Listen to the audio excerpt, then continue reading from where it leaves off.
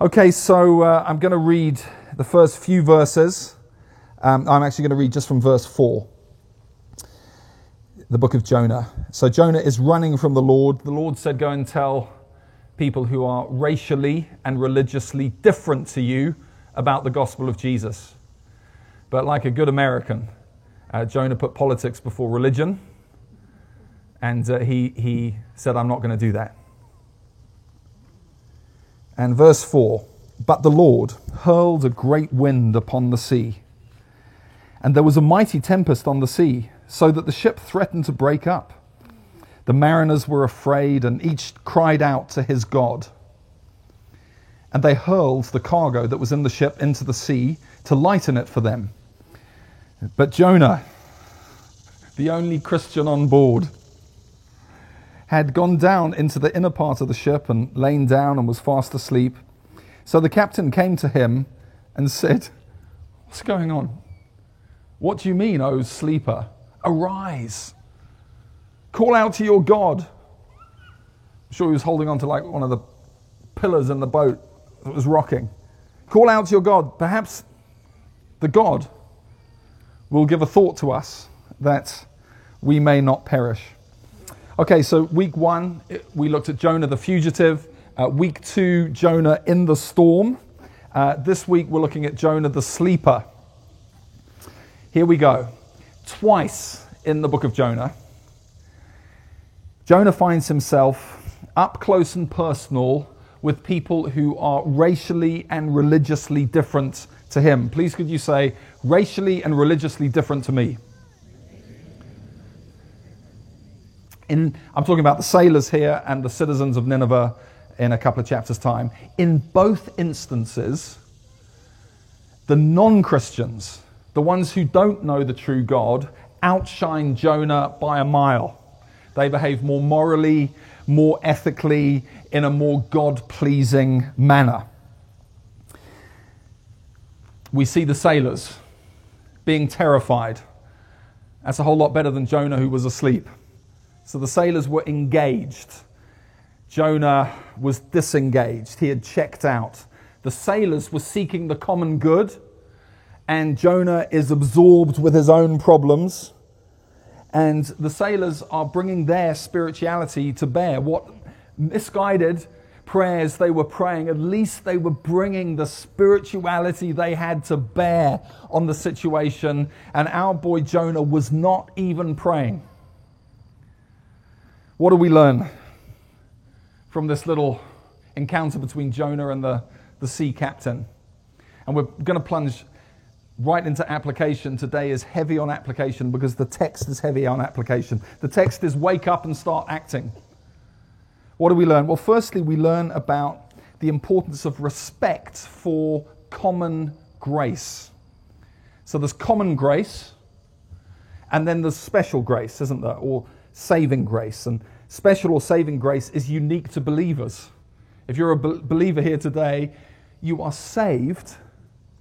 You are made right with God because of the grace of God. Now, a quick aside, because we're saved by the grace of God, we're not spiritually superior or holier than thou towards people who aren't saved by the grace of God, because we're not saved by works, we're saved by grace. We've got nothing to be superior about, only to exalt in the grace of God. But special grace or saving grace, unique to Christians. Then and that makes us saved, it doesn't make us better. Then there's common grace, what theologians call common grace, and that's God's kindness across humankind on people of all different religions and races. There will be goodness from God across people of all different races and religions because of common grace. You think of God's wisdom. It's not exclusively found amongst Christians. Abilities that God gives across the board. Moral insight across the board. We don't hold the corner on moral insight as Christians.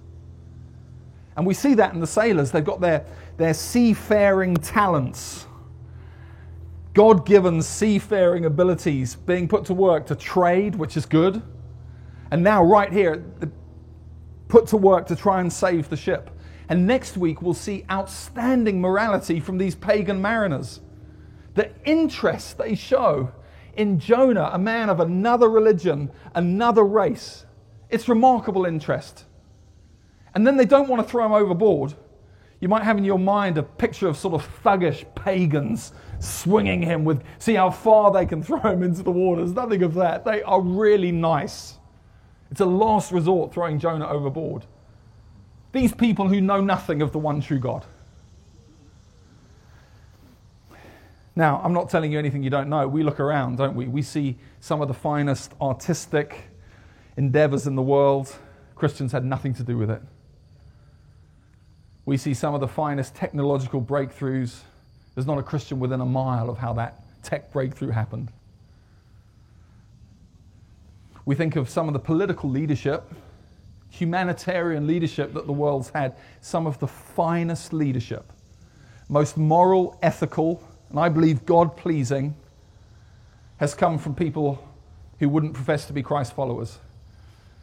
I know Winston Churchill and Nelson Mandela, at least I've read so much on both of those two leaders. Neither of them professed, according to all my reading, professed to be Christ followers. But God used them mightily. You think of how God used Mandela in the area of forgiveness. Massive forgiveness. Yet he doesn't claim that any significant part of that was driven by the example of Christ. He might mention that every now and again, but he never attributed it to the example of Christ. That is common grace. The ability to forgive outside of knowing Jesus, common grace. So what do we do with that? Well, 4 quick points of application. Let's be respectful and appreciative towards non-Christians. Right? I find that if we underplay, if we under-acknowledge common grace, we can just think we're a bit better than them, and it's all a bit silly. I don't think it's pleasing to God. Respect and appreciate non-Christians. Remember that special grace makes us saved, not necessarily better than others. Secondly, we can support non-Christian endeavors, because common grace enables non-Christians to line up with the Bible in some areas. And when they do, I think we join right in. So, a little while ago, I was marching for something very biblical. But I was marching with an organization who wouldn't speak of themselves as biblical, and I would certainly not call them biblical. But their common grace and my common grace or special grace coincided, and we were able to march together. I'm thinking in a year's time I'll be marching against that same organization on other things, because this book is my Lord. That trumps anything else. And respect for common grace, when they're into that, we join in wholeheartedly, I think. Number 3, let's be thoughtful about some of the cliches, oft-used expressions that we can use about the church in America. It doesn't mean we can't use them, but it's mean let's just be thoughtful and nuanced about them. So here's one. I just want to get this right. The church... the only hope for America is the church. Well, that's absolutely true in one sense, isn't it? Because the church, we hold out the gospel. Every American needs the gospel. To be eternally right with God, you need the gospel. So in that sense, the church is certainly the only true, ultimate, eternal hope for America. But it's not true in the sense that we hold the monopoly on how to run a country well. We've already mentioned that great political leaders who haven't known God at all, God has used them to run countries well. So we need to be thoughtful about that phrase. We need common grace of God in all different communities to arise. So that's why when we pray for America and our cities, we don't just pray for our church and other churches. We pray, God, may common grace arise. Please, God, common grace, help us believers who have common grace and special grace to do our part, but more common grace, God. Here's another one. We must have a Christian in the White House. Well, it'd be lovely. It's a good sentiment. But I just want to check it's not driven by a lack of appreciation for common grace. Because we can have a great leader who doesn't know God, who does a lot of good for this nation. And conversely, you can have a Christian who's actually quite weak and doesn't help the nation too much. So who's our hope in all the time? Are you getting a theme here? God. He's the giver of all good things. Every good and perfect gift comes from our Father in heaven, whether it's via the church or via other groups other than the church. And then finally, let's be thoughtful concerning how we think about politics. I've been told politics is the third rail. When I arrived in America, it said just one tip, never talk about politics. It's the third rail. That's the electrocution rail. You know, you touch it, you get zapped. And of course, we don't believe that. We want the lordship of Jesus in every area of life. We need to talk about these things, even in areas that are a bit controversial. The Lord will help us. But as we think about politics, how does acknowledgement of common grace help us? Well, it tells us that there's going to be good things from the Lord on both sides of the aisle. That's common grace. And the truth of human depravity tells us that there's going to be bad things on both sides of the aisle. Now then, I would suggest as we approach elections, so I think we're 100 days out, 98 days out from the elections, I would encourage us as citizens and Christ followers to vote. I'd encourage you, pick a party and vote. But I would encourage us not to think and maybe to say, oh, well, I'm a Christian, so I'm voting there, obviously. I would encourage us to think and say, well, I'm a Christian.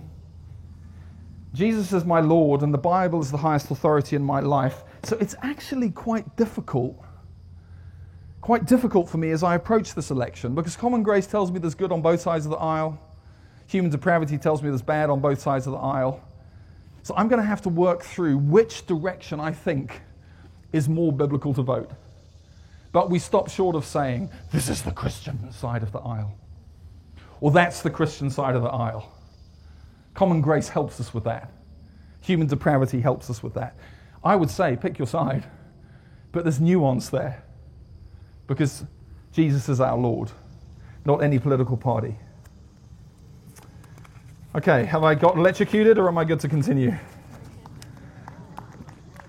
Second half of this message, what's the other big thing we can learn from the book of Jonah in this instance? I think it's to mobilize for the common good. Common grace, now we're talking about the common good. So the pagan, non-Christian captain, he comes down into the bowels of the ship and says, what are you doing? We're in big trouble, have you not noticed? And can you not even pray to your God? Why are you not bringing the resources of your faith to bear on the common good and the crisis we have on our boat? That's a bit humbling, isn't it, all of this? I've had a humbling week as a leader in the Church of God. I've taken blows on the chin, which I think I deserve and we deserve, from the sea captain. Usually, often we could say, God uses believers. Just wave your hand if you're a believer. Yeah. God uses believers to point unbelievers to God. Sometimes God uses unbelievers to point believers to God. And when he uses them, we listen like it's God himself speaking, because it probably is.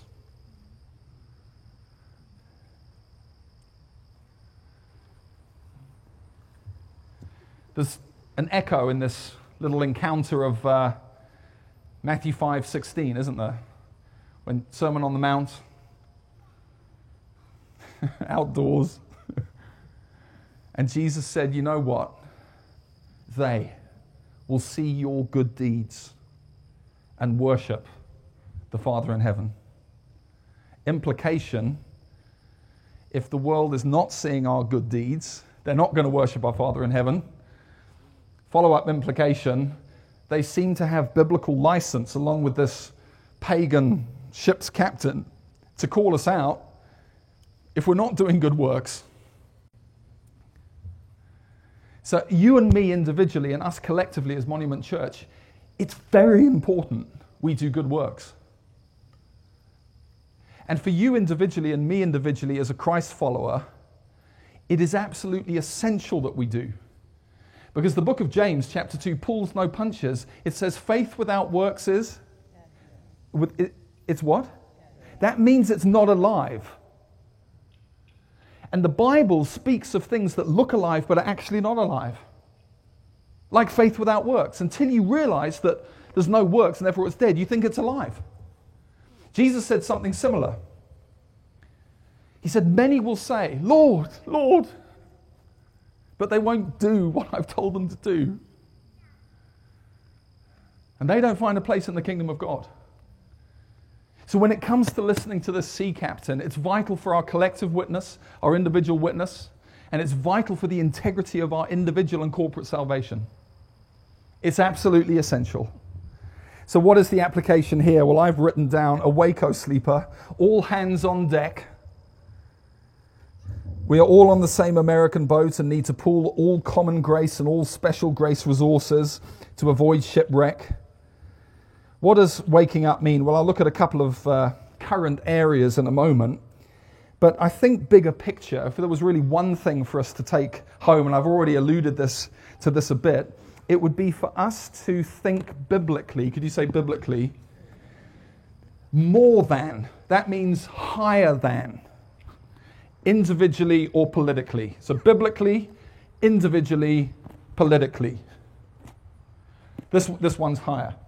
Now what am I talking about? Well, I'm back on this pluck of common grace and common good. I've noticed that, I think it's because of common grace, every culture in the world seems to have unique graces from God. Would you agree with that? And every culture has unique depravities because of human depravity. So let's talk about the British, shall we? Because I'm British. Common grace, a unique grace of the British people, which is a result of common grace, I think, is persistence or perseverance. The Brits are a very hardy people. They put up with trial and difficulty, I think, better than we do this side of the Atlantic. They're just more robust. That's from the Lord. Every good and perfect gift comes from our Father of lights. He's just blessed the Brits with persistence, perseverance. And what about unique depravities amongst the British people? Well, I don't think there are any, really. Which is just the problem.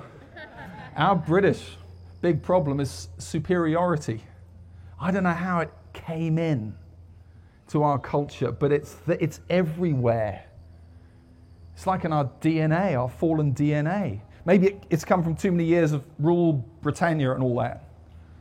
I mean, you all know about that. When you kicked us out 250 years ago, we thought you would do terribly as that country, that new America. We didn't think it would succeed, and here we are 250 years later, 50 states later, 350 million people later. British superiority has been exposed and defied. And then about half the world are honor-shame cultures. Huge swathes of the world, honor-shame culture. What would the unique graces be? I've noticed respect. Honor-shame cultures are so good at honoring. What's the depravity? They can slip into manipulation, anything to avoid shame. And what about Americans? Well, I could pick on many graces. I think positivity. Profound positivity is a grace from God. What about depravities? I think there's two that come in first equal. Individualism. So we've got the Bible, then we've got unhealthy individualism, and we've got politicization, over-politicization. I think those two contend for first place as the depraved component of American culture. America's got that little word me in it, hasn't it? A, me, Rika. There's a clue there. The number of times I've been told, but PJ, you've got to understand, Americans don't like being told what to do. And at that moment, we throw the Bible out. We go, yeah, individualism. I mean, I'll agree with the Bible on other things, but when it comes to not being told what to do, I really like some pages in this book, and I don't like other pages in this book. And, enough. Politicization, that's the national religion from what I've seen. I've lived here nearly 4 years. National religion of America is politics. It's in everything. Politicization. Now, what do we do with these graces and these depravities? Well, what I think I need to do as a British person, and we as fellow Americans and whatever, we need to kind of write on our forearm, I am especially prone to unhealthy individualism, and I am especially prone to over-politicize things. Then we need to put on our other, and for other cultures it would be whatever their depravities are, because they're our idols, they're our blind spots. That's when we demote Scripture. And then on the other arm, we put, I must really remember to be biblical more than that and that. So we need to go into life aware of our graces and our depravities, and that will help us. Now, all of this is rather painful, isn't it? This whole wake-up sleeper thing is rather painful. Sometimes when I wake my sons up, have over the years, if one of them particularly doesn't much like being woken up, and he sometimes lashes out. It's uncomfortable being told to wake up. Depravities, common graces, more biblical than individual or politics. Let's try and apply these things to the two major current things in our nation. I know elections, I've mentioned that, but to COVID and race. COVID, what does the Bible say? Well, it doesn't go into detail, but it does gives us some very helpful things. The first thing it says is obey authorities. So individually and collectively, our leaning is to obey our authorities. There's nuance there. If they're telling us to do something that's anti-biblical and wrong, we would resist that. But we don't get all het up immediately. We understand that this is a tricky time in our nation. So we're not picking fights. With the lean, our bias is to obey authorities. Secondly, big theme in Scripture, second commandment is love God and love your neighbor. So we think about that. We think, what does it mean to love our neighbor at this time? That's a strong bias. Before putting in me, individualism, or collective belief politics, before exalting them, we go, no, what does the Bible say about, love my neighbor? Okay. But that may interfere with individualism, yes. It may interfere with my politics, yes. But that's what the Bible says. So that's where we lean. Thirdly, big theme in Scripture is we don't allow our freedom, thank God for freedom, we don't allow our freedom in different areas to sear the conscience of people who are less free in that area. And I just want to say a huge thank you to Monument. In our collective here and up in Frederick, we've got people who are very sensitive about COVID and people who are very robust about COVID. And those who are more robust are kindly, graciously saying, hey, I don't want my robustness to be a cause of concern for you. Which brings us to the last one. Big theme in Scripture, so thank you so much for that. That's just how it should be. Big theme in Scripture is we give up personal preferences for the sake of being a good witness. That's to the watching world. And it's really difficult being a white evangelical at the moment, isn't it? Because white evangelicals, we've done some really dumb stuff in the nation in the last 50 years. And so people who don't understand everything about what's good and what isn't, they hear I'm a white evangelical. I was chatting to a friend, Mike, non-Christian. He said, describe again Monument. I said, well, we're sort of like an evangelical church, and he could see I'm white. And he said, and then he just went on a little polite rant like the sea captain to me. This was just a few days ago in the park. We're friends because our dogs are friends, if you can believe that. And he just went off saying, well, how do you reconcile your beliefs on this and not caring and not loving your neighbor and not that? And I thought, oh no, we may have to ditch this phrase white evangelical altogether. The point is, Any opportunity we can take to be a good witness, it's a good thing to do, right? So those are our leanings. It doesn't answer every detail, but we're saying, this book, your word, teach us in this time. Teach us how to be on the boat in the storm. I know it's nice just to go doo-doos, but we can't. We need to awake. Awaken with this as preeminent. And then race. Well, a few quick things. Basic Christian kindness. Weep with those who weep. You don't have to understand everything immediately, but the Bible says weep with those who weep. Not tick them off for weeping. Not explain why you're not weeping. Not explain why they shouldn't be weeping. Basic Christian kindness, everybody. That's where we start. We don't start like this. We start, oh no, you're weeping. You're still weeping? Wow. Your parents wept? I thought this was sorted out with your grandparents. You're weeping. Well, that's where we start. I want to weep with those who weep. Why are you weeping? I'll weep better with you if I understand why you're weeping. That's where we start. Then we work for equality. Huge theme here is equality. It comes from creation. All made in the image of God. Every person, every color made in the image of God. As Christians, we've got we've got more motivations. One new man in Christ. We've got the consummation that's going to be in heaven, every tribe and every tongue.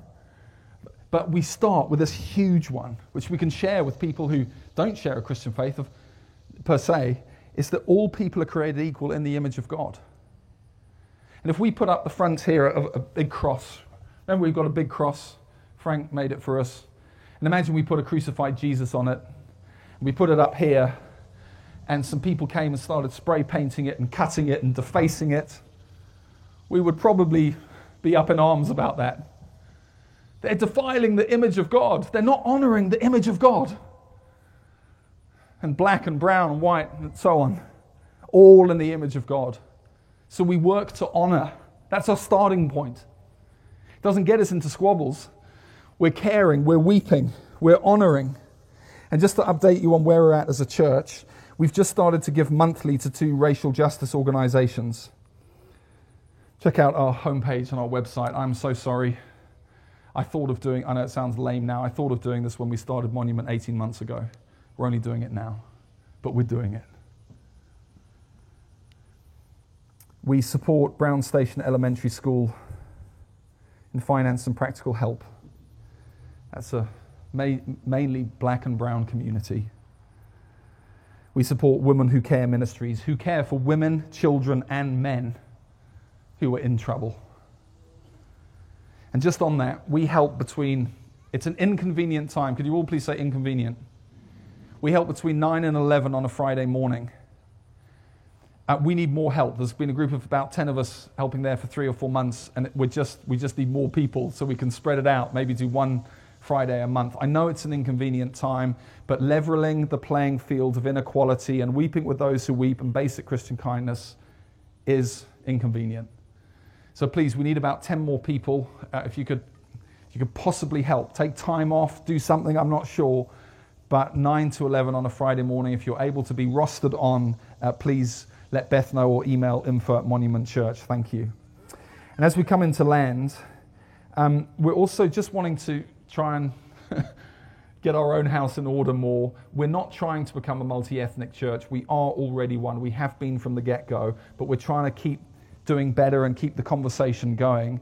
So to this end, you'll see on your handout, we've got a few questions. They're all really from a lead question of where does racial injustice, bias, or misunderstanding affect Monument Church?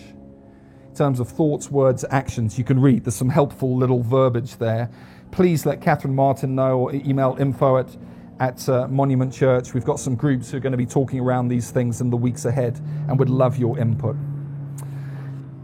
Friends, in closing, I've been convicted about prayer. I love the way we pray as a church. It's real value. But it's interesting that the sea captain said to the church, at least pray. And I think we've got space to grow in praying for our cities and our nation. And similar in Jeremiah 29, the command from the Lord was to seek the welfare of the city and pray for the city. So we're gonna have a web page that keeps us current with things we can pray for our city, cities, towns, and nation, and that'll help us pray. We'll be able to get it out to us individually in groups and when we gather for prayer and fasting and so on. But I'm really just saying we're going to add another string to our bow of prayer, which is more prayer for our towns and our nations, for the common good. My dear friends, as I said, I just felt I've had to take some things on the chin from this sea captain this week. I think we do as a church. I'm so encouraged by so much, but to have the Lord speaking to us and provoking us and stirring us on our way, I do hope this has been helpful to you. I do hope you're not feeling offense. If you do, please don't shoot the messenger. This is so imperative. Faith without works is dead. Jesus said they will see your good deeds and worship our Father in heaven. And I know I've just scratched the surface on a couple of these current issues, but I think there's some principles here that will help us in this season with these issues, and as we move towards the election at the end of the year, and beyond that, the generations ahead of us, that we would dip into special grace from God, common grace from God, and we would work for the common good with the power that God gives us.